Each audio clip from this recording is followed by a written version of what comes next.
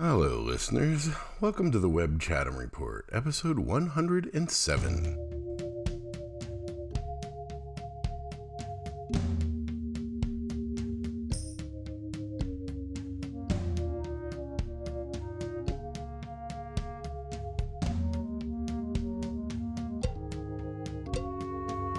Hello, how are you? Happy New Year. It is New Year's Eve. It is 10:12 a.m. My wife is asleep. My daughter is at my mother-in-law's house across the driveway. I have a morning to myself. It is lovely. I went to the recycling center. That's how I spent my morning to myself. Drop off the recycling. We can pay for that.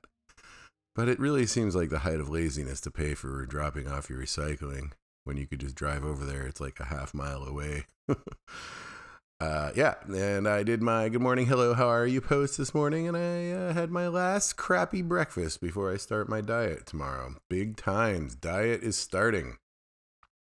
I am excited and nervous about it. I've got my special magical weight loss drug that I'm going to take tomorrow, I guess, and just roll with it and diet and see what happens. I'm totally scared, but why not? We're going to see what happens. Whew. Yeah, what else? I've been on vacation since the 22nd was my last day of work, so I had the 23rd and the 24th off. Because this was great.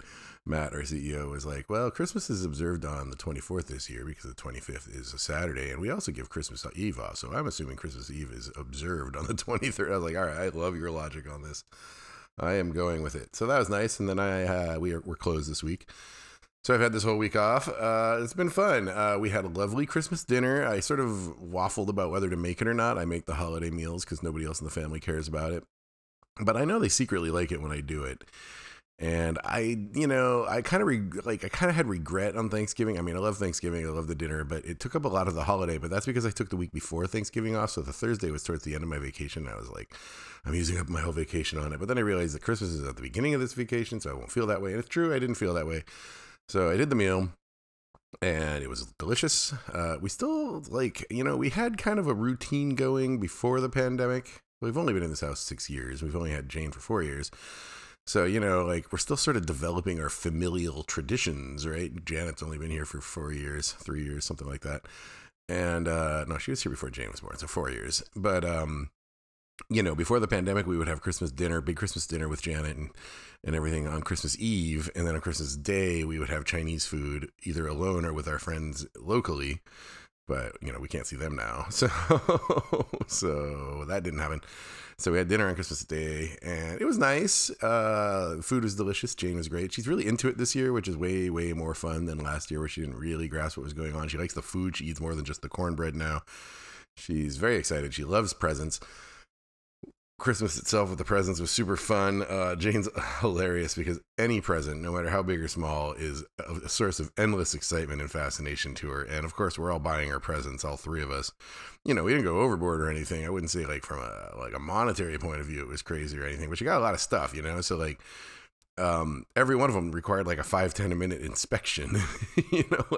I got her this little, it's awesome. It's this little toy saw for toddlers, right? It's 4 or 5 inches long. It's got a little plastic handle, and it's got these mildly serrated but not sharp blade that they can cut cardboard with. And, so it sort of teaches them tools and stuff. And oh my God, she loved it. It's probably $4. I strongly recommend it if you have a toddler. And she just loved it and would not open another present for 10 minutes. And then, same thing. I got her a headlamp, and she was, because we take walks and it's dark now when we take the walks at 5 o'clock. And she just loved the headlamp in 10-15 minutes. So Janet, me, and Emma have all opened our presents. And Jane's just another hour of watching her open presents, which was quite nice, actually. But yeah, it was good. Christmas was lovely. Spent the rest of the day relaxing. Did I watch a movie on Christmas Day? No. So I have a whole thing. I have 2 holiday vacation traditions. One is to watch a movie every day. Oftentimes I miss Christmas Day, and I think I did miss Christmas Day. But I've generally kept up with this otherwise. And the other is I have this giant list of things to do. I wrote about this, but all these year-end tasks that you got to do, right? I write my journal all year, 750 words, and I'm very obsessed with having a printed backup copy because I don't like it digital. So every year I have to lay it out in Word, and I use Pages, but like lay it out into a book form and get them off, send them off to the printer so I can get 2 copies printed, one for my bookshelf in the library and one for the storage unit because I want it to last and I don't trust computers, and so that takes a long time.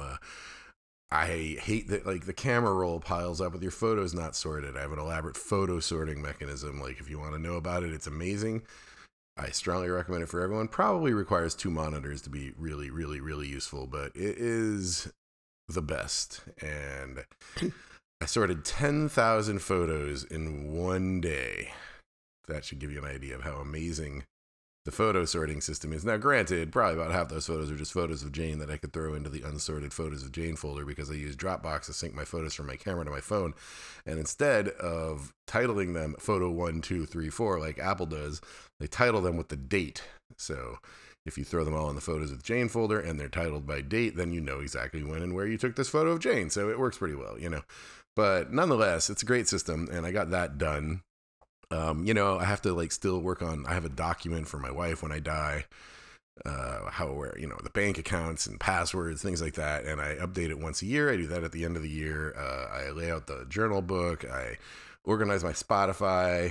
As you know, I star tracks in Spotify all year, and then I move them into a folder for that year, the best of 2021. And then I also copy them all into my all the favorites folder.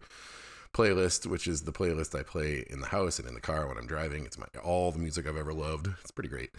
So I got to do that. I have an inbox in the library that's where I just throw all the bills and insurance and stuff throughout the year. And then once a year at the end of the year, I have to file the paper copies. That's kind of a pain of a task. I guess I'll do that tomorrow. I don't like that one. That's probably my least favorite task on the list. I gotta renew all my domain names. I already did that one. I got all these things I gotta do during the holidays, and I try and watch a movie every day. Those 2 holiday traditions are at odds, of course, and the net effect is that I'm generally stressed the entire holiday worrying about getting all my promises to myself done. And I'm trying to not do that this year. I'm working diligently through the tasks. On top of that, this year, I am working on the Good Morning, Hello, How Are You book. And I have an edit due to my editor, Lisa, at the end of the year. And it was really busy at work. So I was looking at last year because I am, reviewing my diary from the year as I lay it out.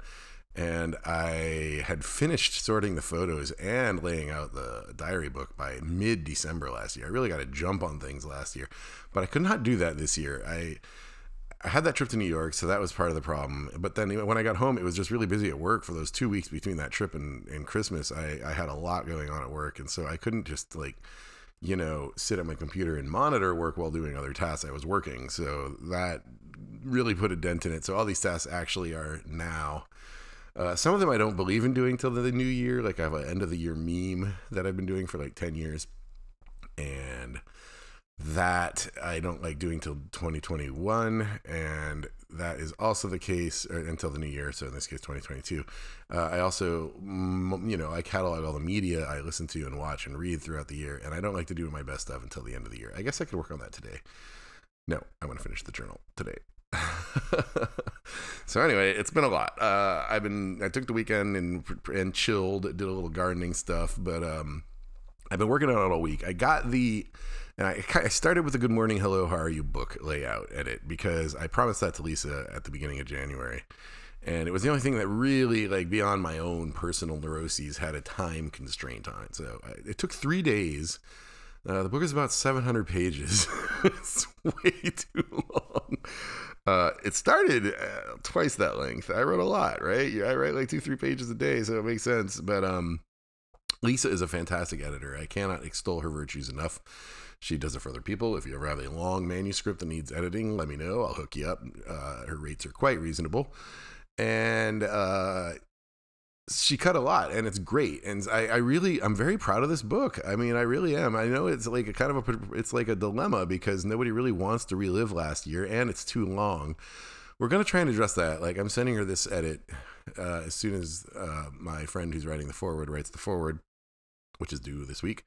We'll send her the edit, and then she's going to cut some more, because as she got further through the book and she realized what it really was, and she felt like she understood the text, she realized that there was more she could cut at the beginning. So I think we can get it down to like maybe 650 pages, which is still long, but I'm proud of it. And if she wants to cut more, that's all the better. The more she cuts, I'm happy at this point. She and I are in agreement about the good parts, because she would mention in there, she's like, this is one of the best passages. And I'd be like, I agree.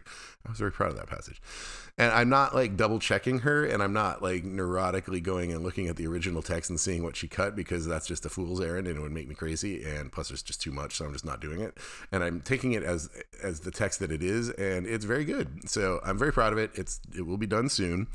I spent 3 days working on it. And I don't have a cover yet, so I got to figure out what I'm going to do for the cover, what kind of image will perfectly encapture this pandemic. I don't know.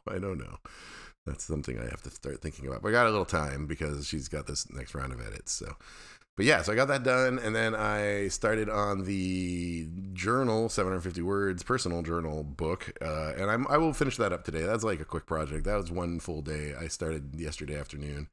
And I'm more than halfway done. So I'll finish that this afternoon after the podcast. The photos are done, so that's great. I think those are the big tasks. Then the next 2 days, I will turn myself to the year-end tasks, which is the year-end meme and the year-end media list.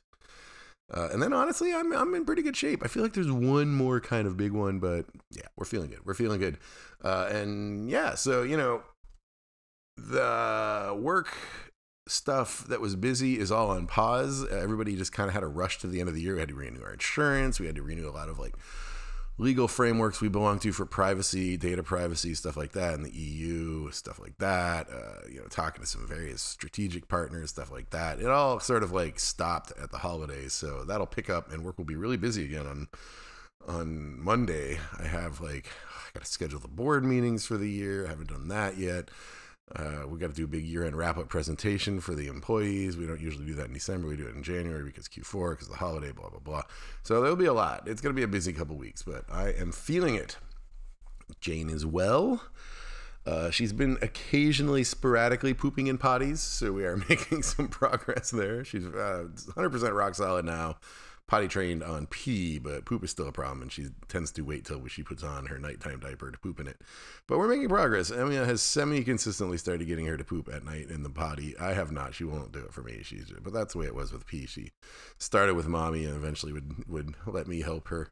But now she just does it by herself. Like in the middle of the day, if she has to pee, she just goes to the bathroom and pees. It's like a miracle. I mean, I know this happens to every human being on the planet, but like it's very hard to do. She was in no rush. She's 4. And, I'm proud that it's finally happening. Oh, I'm such a proud parent. Now I'm working on the no thing. The other night she would ask me a question like, is that where Kitty belongs? Because she put her stuffed kitty in the place where it belonged. And I go, yes, that's where Kitty belongs. She'd go, no.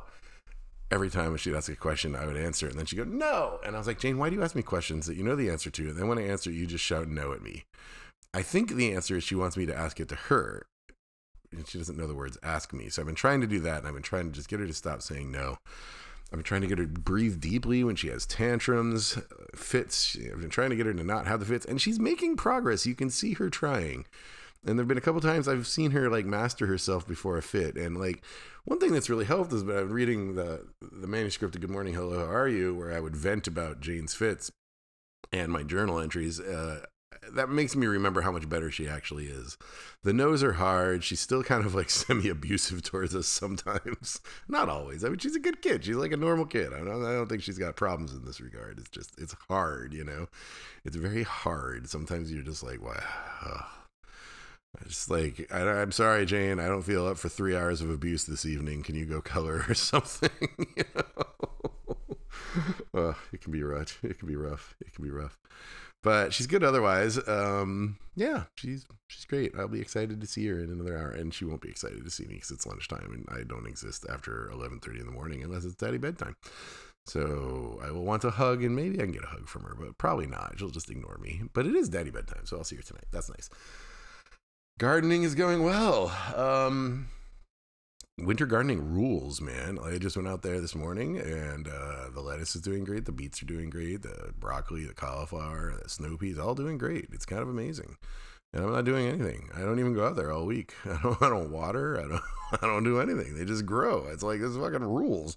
It's so much easier than summer gardening. I strongly recommend winter gardening if you live, in zone 7 or better. I don't know how it works in the, well, you know what? I don't know. I bet you could do it. We grew a lot of stuff in Alaska in the snow. Not in the full depth of winter up there, not like 40 below, but like what we would consider winter in, New England, we would definitely still be growing.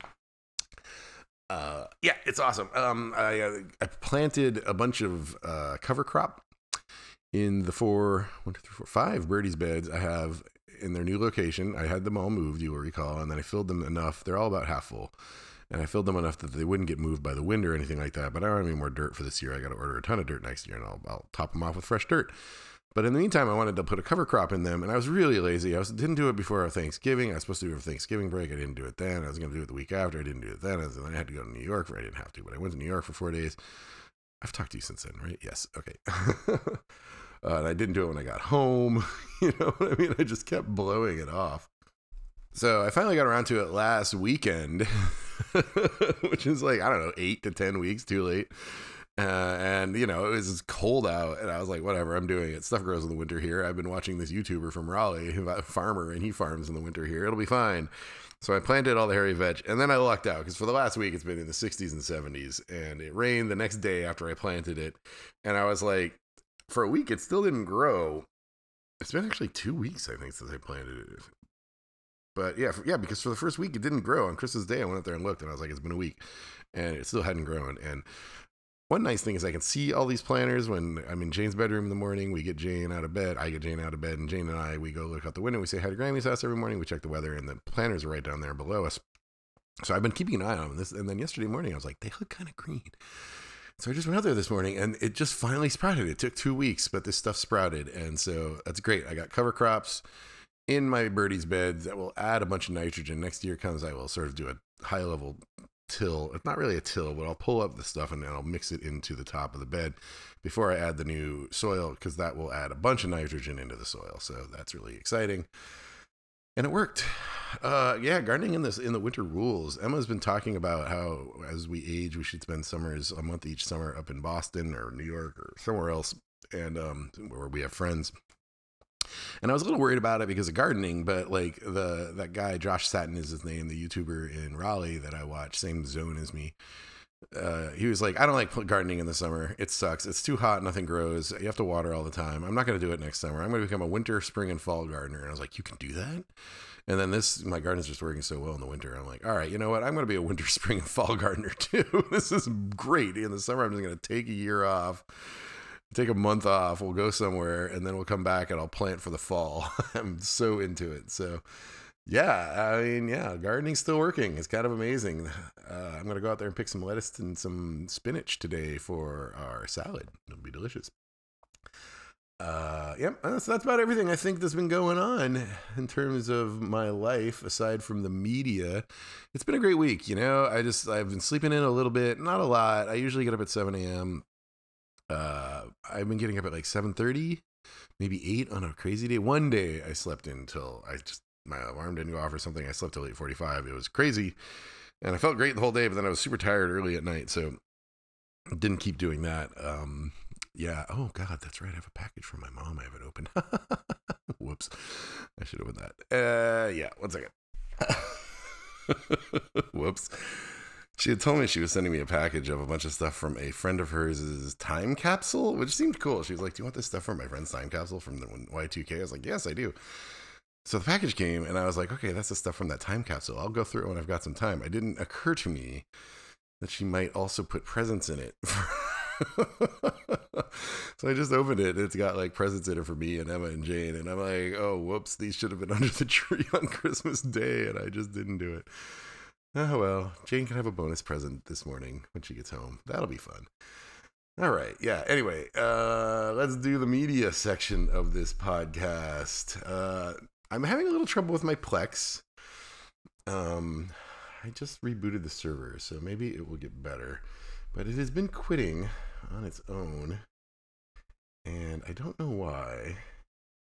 I haven't really added a lot this week. I added Serious Moonlight. Oh boy. Oh, this is not good. Plex is not showing up on the menu. Okay, we'll worry about that later. But so I added Serious Moonlight, a film screenwritten by Adrian Shelley, who we talked about in the last podcast. It's up in Plex, but the Plex is not running. God knows what's wrong with it. It could be quite some time before I get it up again. So keep an eye out, I guess. Anyway, Discogs. I sold a copy of Bob Mould's seminal album Workbook, which I love passionately, and I do not own any Bob Mould on vinyl, and I desperately want that album and Black Sheets of Rain, because they are really, really good. Bob Mould on the Black Sheets of Rain tour was the loudest show I've ever been to. It could be because I was younger and my ears were better, but I'm talking like I've seen My Bloody Valentine on the Loveless tour in a small club. I have seen them in medium-sized clubs. I've seen them in large clubs. I've seen them in stadiums. I've seen My Bloody Valentine a lot. They've never once been near as loud as Bob Mould on the Black Sheets of Rain tour. Oh my God, it was insane. I was very, very close. I was right in front of the speakers. I was not wearing earplugs, and I was young, but my ears rang for 4 days. It was nuts. I sold a copy of Coil's Music to Play in the Dark. I own 3 copies of it on vinyl, and so I've been putting the less rare editions up for sale to try and sell them off, because it's just dumb to own 3 copies of the same record on vinyl.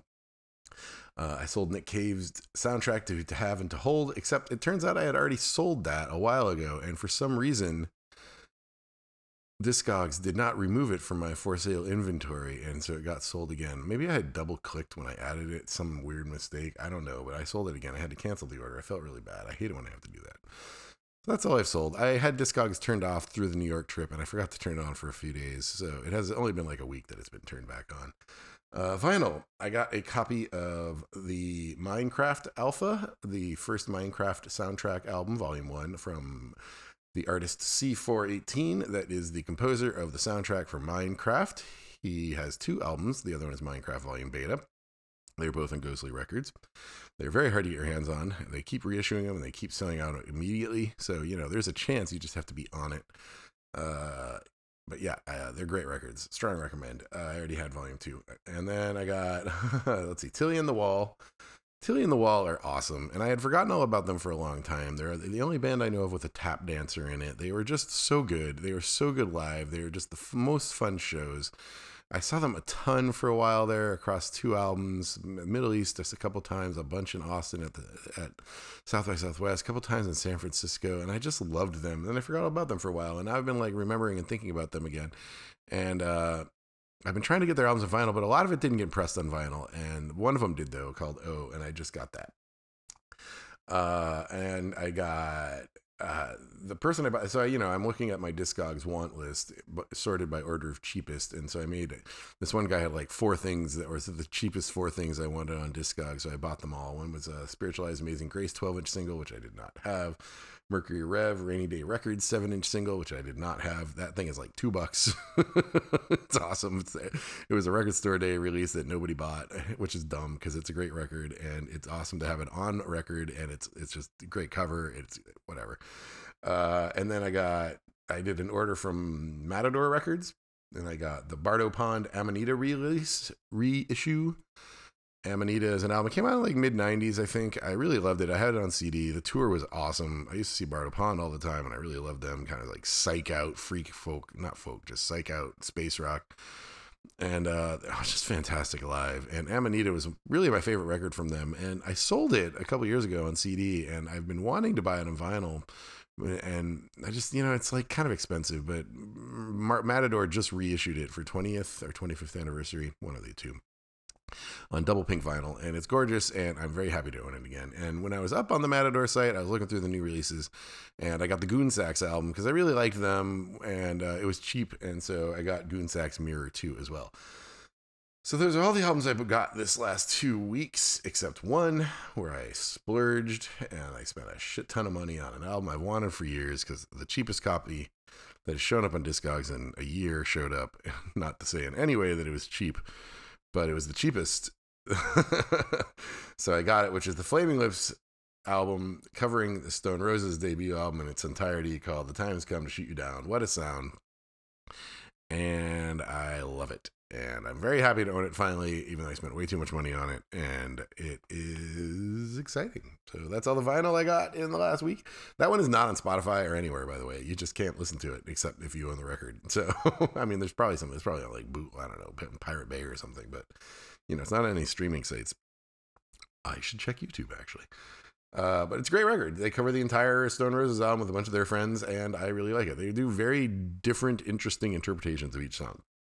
Let's see. So I listened to some albums in the last week or 2 weeks, but it's not really been my focus. I have no new stuff in my To Investigate, and one of my tasks, of course, in the Spotify cleanup is to get my To Investigate list of 2021 cleared out, so that at the beginning of 2022, the To Investigate list is empty.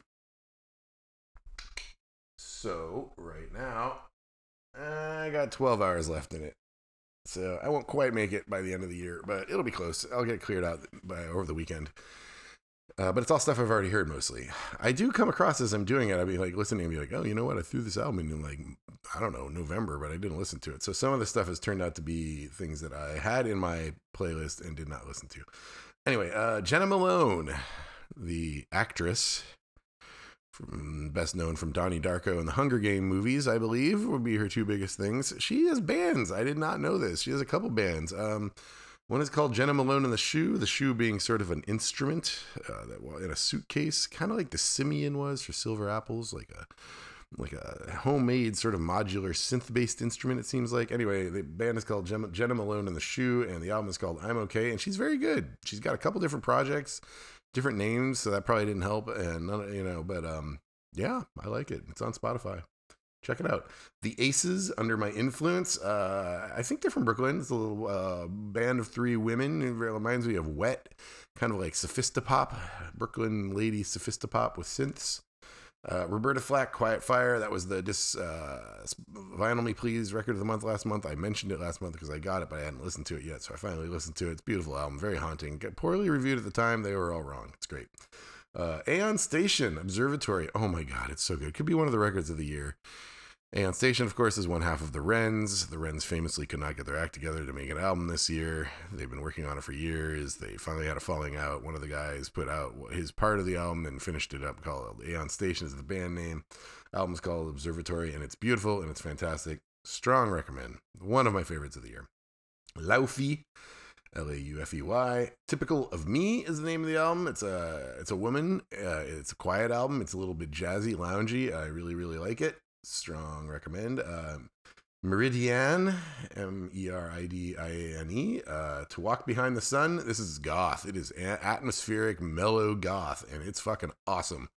I learned about this from my old like me, goth friends in Boston, from Boston. None of them live in Boston anymore. John O'Leary, Catherine Polnock, people I used to hang out with in the early 90s.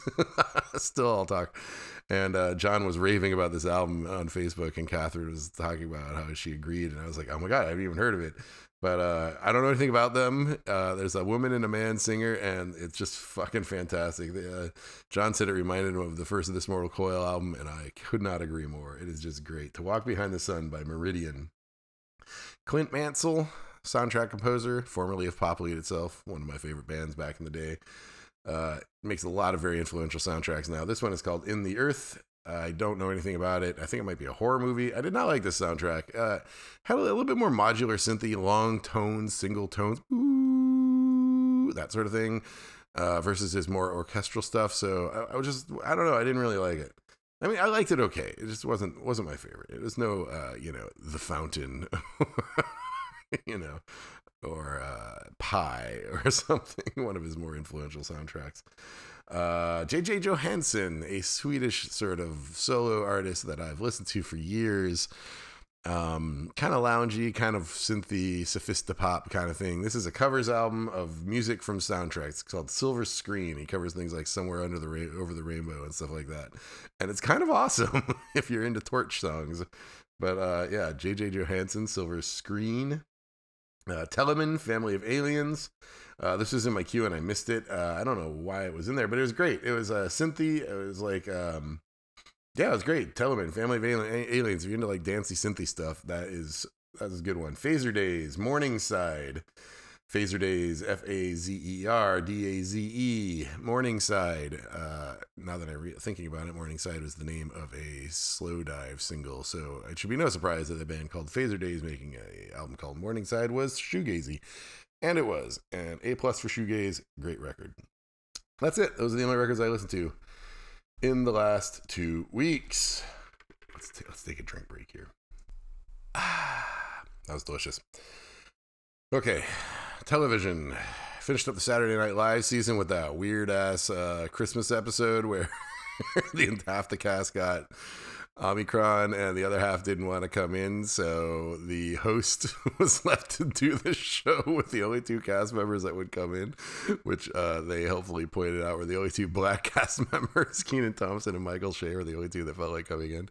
And then they roped in Tina Fey and Tom Hanks because they were both there to welcome the host, Paul Rudd, into the Five Timers Club. So they just sort of did the show by showing the rehearsal tapes from earlier in the week and old episodes. It was actually really heartwarming, and it reminded me a lot of last year's pandemic episodes.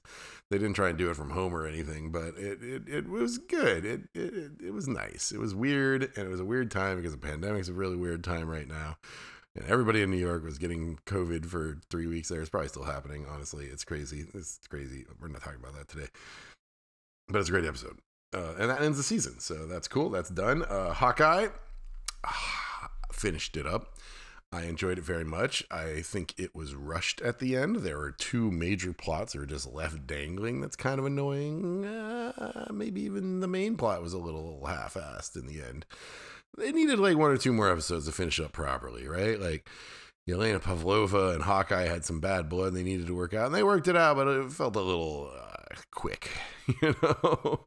And then there's this Jon Snow looking criminal guy who had a whole plot going, and even in the last episode, they're escalating the importance of his plot line, and then it just ended.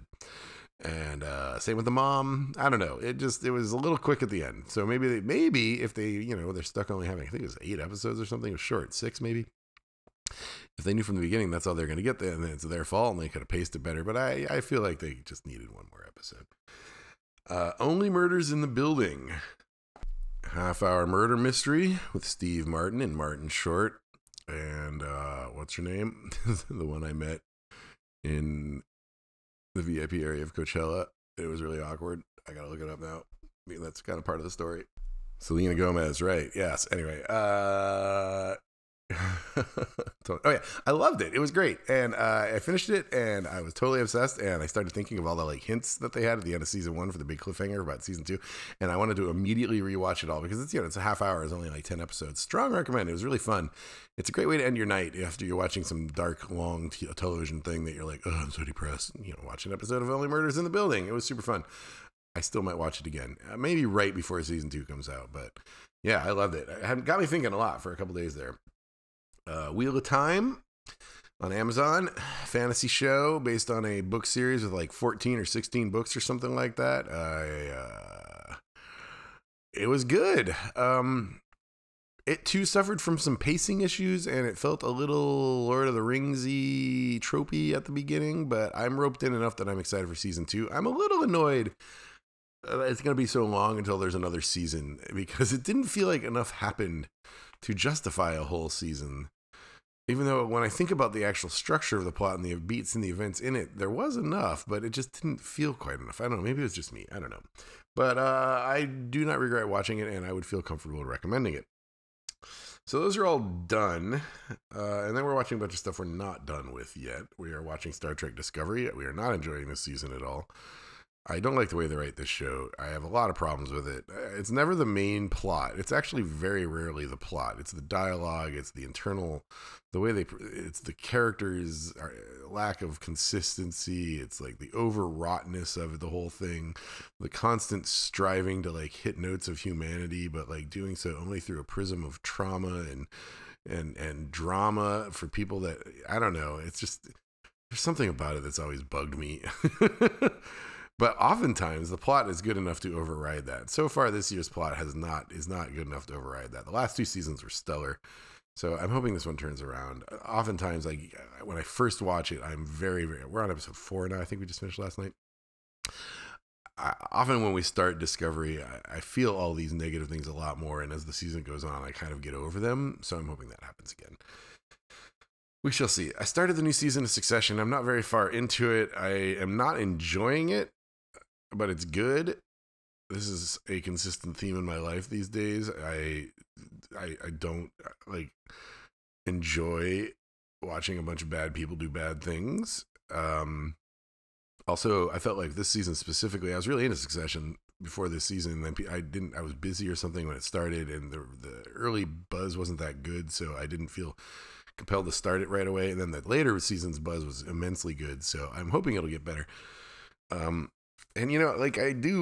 I started enjoying Succession more when I really embraced the comedic side of it. At first I was taking it too seriously, and then I realized it's a comedy, which is, hilarious because that's kind of a big part of that infamous New Yorker profile of Jeremy Strong. But this one I was like, yeah, I get that's the comedy part, but it's not funny to me anymore. These people suck. And maybe I was feeling it too much. I don't know. Sometimes I got to re-inhabit these shows, and a new season comes along and my initial objections come back, even though I've gotten over them later. So also I started it without Emma, and she's like, don't you remember by the time you finished Succession, I was watching it with you? Because at first she was not. And I was like, oh yeah, that's right. So now it's roped into our joint TV time, which is a lot more TV than I watch on my own, but it's also got a backlog. So it'll be a while before I finish it, I think. Great British Baking Show. That's our comfort food at the moment. I like this cast a lot. People were saying they didn't like them, but I'm into it. I like Lizzie. She's hilarious. I don't like the gal that talks like this. I do kind of like her. I just don't like her voice. I love the Italian guy is amazing. The German guy is great. Jurgen. There's a lot of good people on this episode of this season. I'm into it. We also watched the holiday one, which is annoying because the holiday ones are a year late here. We just watched last year's holiday one when they could just air. I don't know. It kind of bothers me that they do that. They need to work it out. But it was great because, it's nice to see old cast members. Sometime over the last year or two, during the pandemic, Emma and I watched all the old seasons of Great British Baking Show. So this is the first time we've watched the holiday episode, and we've known all the characters because we've seen all the episodes, and that makes the holiday shows a lot better. We took a break to watch them during the holidays because it's dumb to watch them in late January. We finally started the last season of Rick and Morty. It's much nicer to watch Rick and Morty when the Rick and Morty hype has died down, both from the lovers and the haters, because they all got a lot of problems and they care way too much about Rick and Morty from both directions. And it's a good show and it's fun to just watch, and it's not that big of a deal, people. Oh, man. And then we started the Book of Boba Fett, episode 1 on Wednesday, because I am a Star Wars fan. You may not know this about me. I was never a Boba Fett guy. I like Boba Fett. I was always into Boba Fett, but not like a Boba Fett guy. My friends are Boba Fett guys. I was never really a Boba Fett guy. I'm a very straightforward kind of guy. I was a Luke guy, I'm not like a dude that likes villains, because, villains do bad things. Not a big fan of villains. I'm a little bit of a simpleton when it comes to these things. I'm not going to lie. That being said, I love Star Wars. I always like Boba Fett. He's a good, mysterious character. Boba Fett's demise was wrong, and it is symbolic of all that, all the problems that George Lucas may have. And it's I'm also not a purist, but because the purity was dumb to begin with in a lot of ways. Explain to me how being digested over 1,000 years is problematic when you go into a beast's belly wearing armor, and you're still functional and your armor still works. What's the big deal? It's not like the acid's going to eat you very quick. You got some time to sort it out. You know what I mean? So, hey, newsflash, as we all know from Boba Fett being back in alive since The Mandalorian last year. Yeah, he figured that out. Big shocker. I don't know. Yeah, Sean and I were talking about it last night. And he's like, there's always a risk with these things that it's going to be too much. And I do agree with that. And I feel like that there is that risk. And I feel like that's happening a little bit with Star Wars. I feel like that Rise of Skywalker was a complete failure. I didn't mind watching it at the time, but it was not a good movie. And it let a lot of people down. But there's been some good stuff too. Force Awakens and Last Jedi, I like both of them. I like Rey. I like BB-8. I like killing Snoke off in the middle. I like a lot of stuff about the new Star Wars. But it is at risk of Disneyfication, and it's problematic. But this little corner of it that Favreau and Filoni are doing in the television world, I think so far has been very, very solid. And so far, all indications are the Book of Boba Fett will continue that, and I have been pleased. So that is exciting. Movies. Okay, let's see. 1, 2, 3, 4, 5, 6, 7. I've watched 7 movies so far since my vacation started 9 days ago. I'll watch one today, that'll be 8. So I missed one day. I missed Christmas Day. I should try and do a 2 for tomorrow, but I got too much shit to do, man. Watched The Matrix Resurrections, which I really liked. A lot of people did not, but I don't care. I think it was good. And yeah. That's it. I think the secret to the Matrix movies is that people think the first movie is way better than it really was, and they think the sequels were way worse than they really were. And this one is somewhere in the middle, and that's good enough for me. But if you think the first movie is the greatest thing ever and nothing has lived up to it since, this will not live up to it. But I do not share that view. I think this was fun, and I think it was clever, and I love the way they handled the meta shit. And there's a profound insight about emotions that I thought was really good that people are overlooking. And the action set pieces were not too long like they were in the sequels. That was the biggest weakness of the sequels. They were some amazing action sequences, don't get me wrong. The freeway scene is amazing, and the Battle of Zion are amazing, but they're too long. And this one doesn't do that, which is nice. Trinity and Neo get some real time to have some real conversations and develop real relationship and feelings, which is nice to see in an action film. It was good. The balance of action and other stuff was good for me, and that is rare these days, especially in the MCU, because they spend way too much time on the action scenes like they did in Spider-Man No Way Home, which I did like. But it is becoming increasingly impossible for me to watch an MCU film and think of them as independent items outside of the politics of Kevin Feige and Disney and all of that shit. I can't do it, and it's hard, you know? There were 3 big surprises throughout the Spider-Man films. Surprise number 1 and 3 worked for me great. The big surprise, number 3 surprise, I thought was fantastic. Very well done. But I just question the need for all of that. And then on a larger picture, this part's no spoilers, the multiverse conceit of the post-Thanos MCU is not something I'm really into. I don't find multiverse theory interesting. I think that it is generally applied in film properties and intellectual property as a corporate tactic to reboot aging IP characters that you've written into a corner, which is what's happening with the MCU, even as they introduce new characters that could have been more interesting. There's a plot device used in Spider-Man No Way Home that is used in another film that is done much better in the other film. So I feel like the MCU is often a burden on these films. That's all I can say. I'm trying not to spoil it for you. But I did enjoy it, and there's a lot to like in it, and I'm glad I saw it. Even though I had to go to a movie theater, fuck Disney for making me go to a movie theater. It was this whole thing for 6 days. I looked at the movie, first showing of the day, every day, until one of them had nobody in it, and I bought a ticket so I could have, ultimately, like, some people showed up, but I had the first 5 rows of the theater to myself, and I wore my mask, double mask, the whole time, and it was just a fucking nightmare compared to Warner Brothers that put The Matrix on HBO, and I resent every studio that is making movies for theater only right now. I just hate them, and, like, I will carry this grudge for a very long time. And I was in the theater, and I was watching previews, and, like, the previews would be like, only in theaters, and I'd be like, no, fuck you. It just made me very mad. Very, very mad. Especially Disney with the kids thing. It's appalling. It's appalling. Yeah. Anyway, then what else did I watch?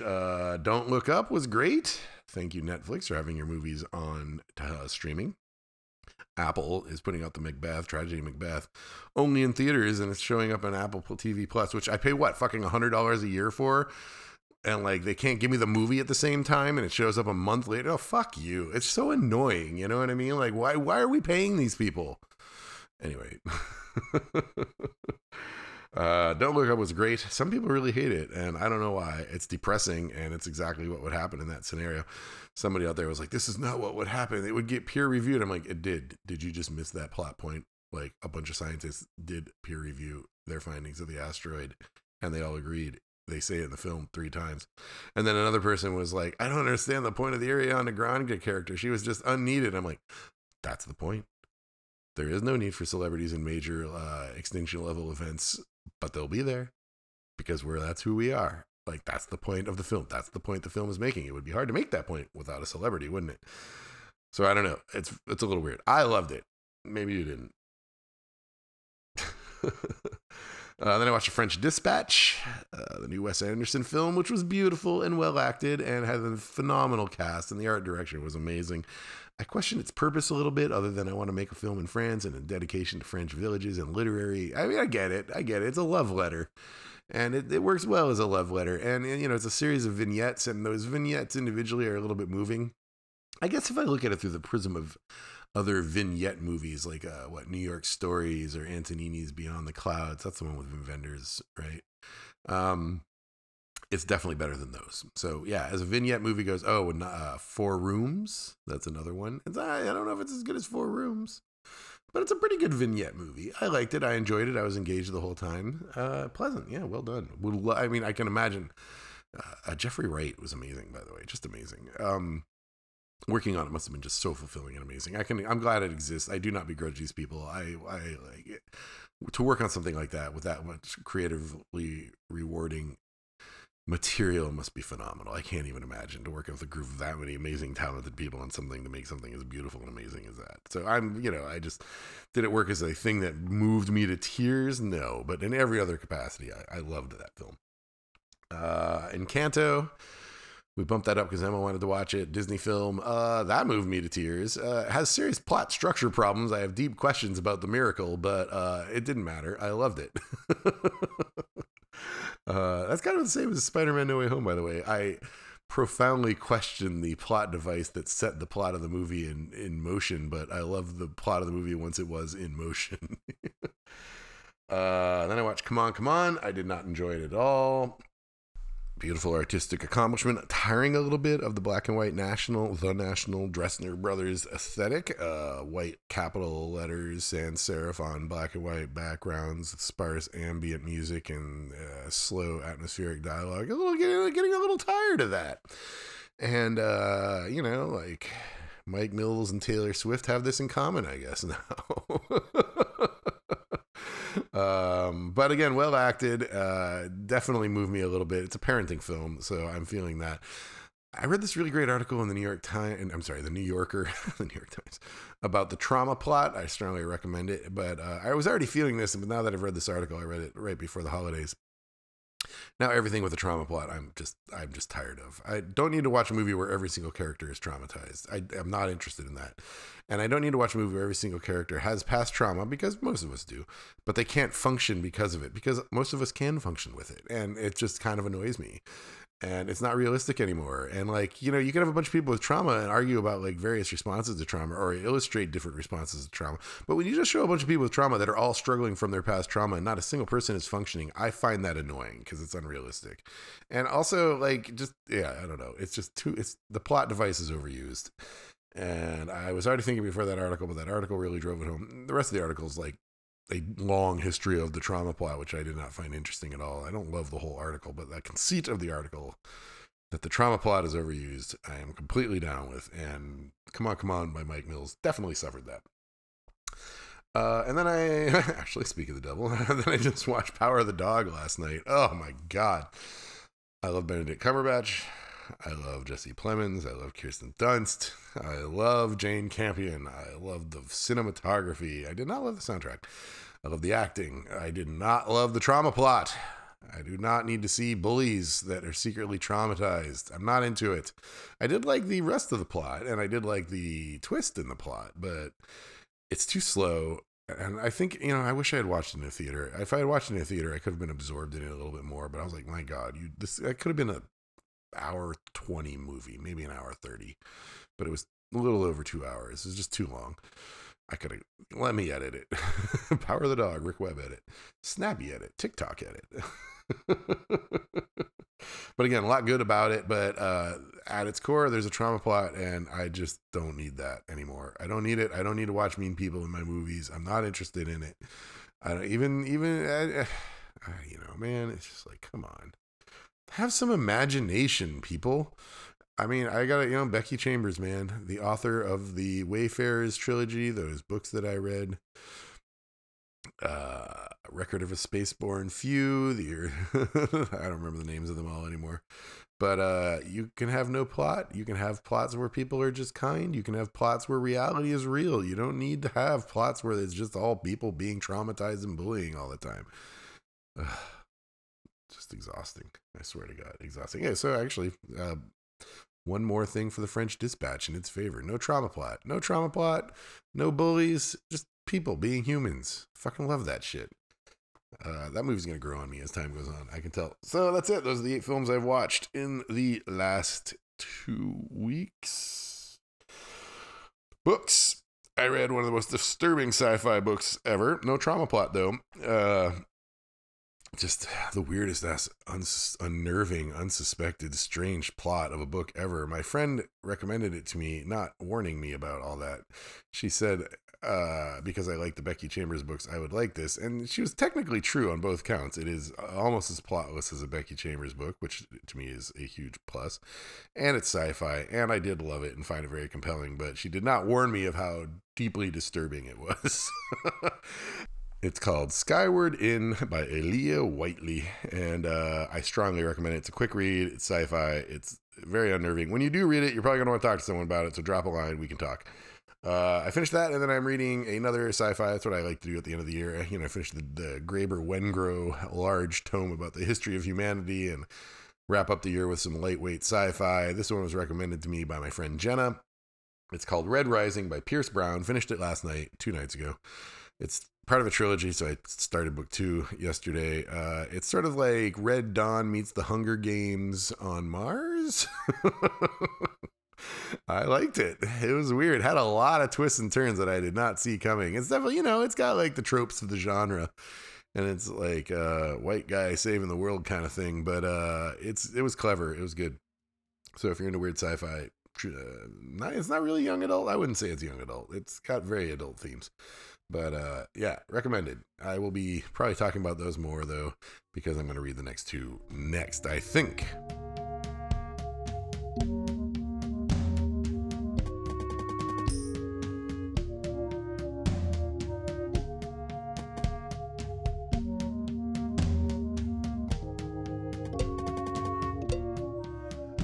And that's it for episode 107, the last edition of 2021. Happy New Year. Hope your 2022 is better than your 2021. Hope your 2021 was better than your 2020. Mine was. Barely, but it was. Let's acknowledge that fact. Thank you for listening. Drop a line. Let me know how you are, and I will talk to you guys soon.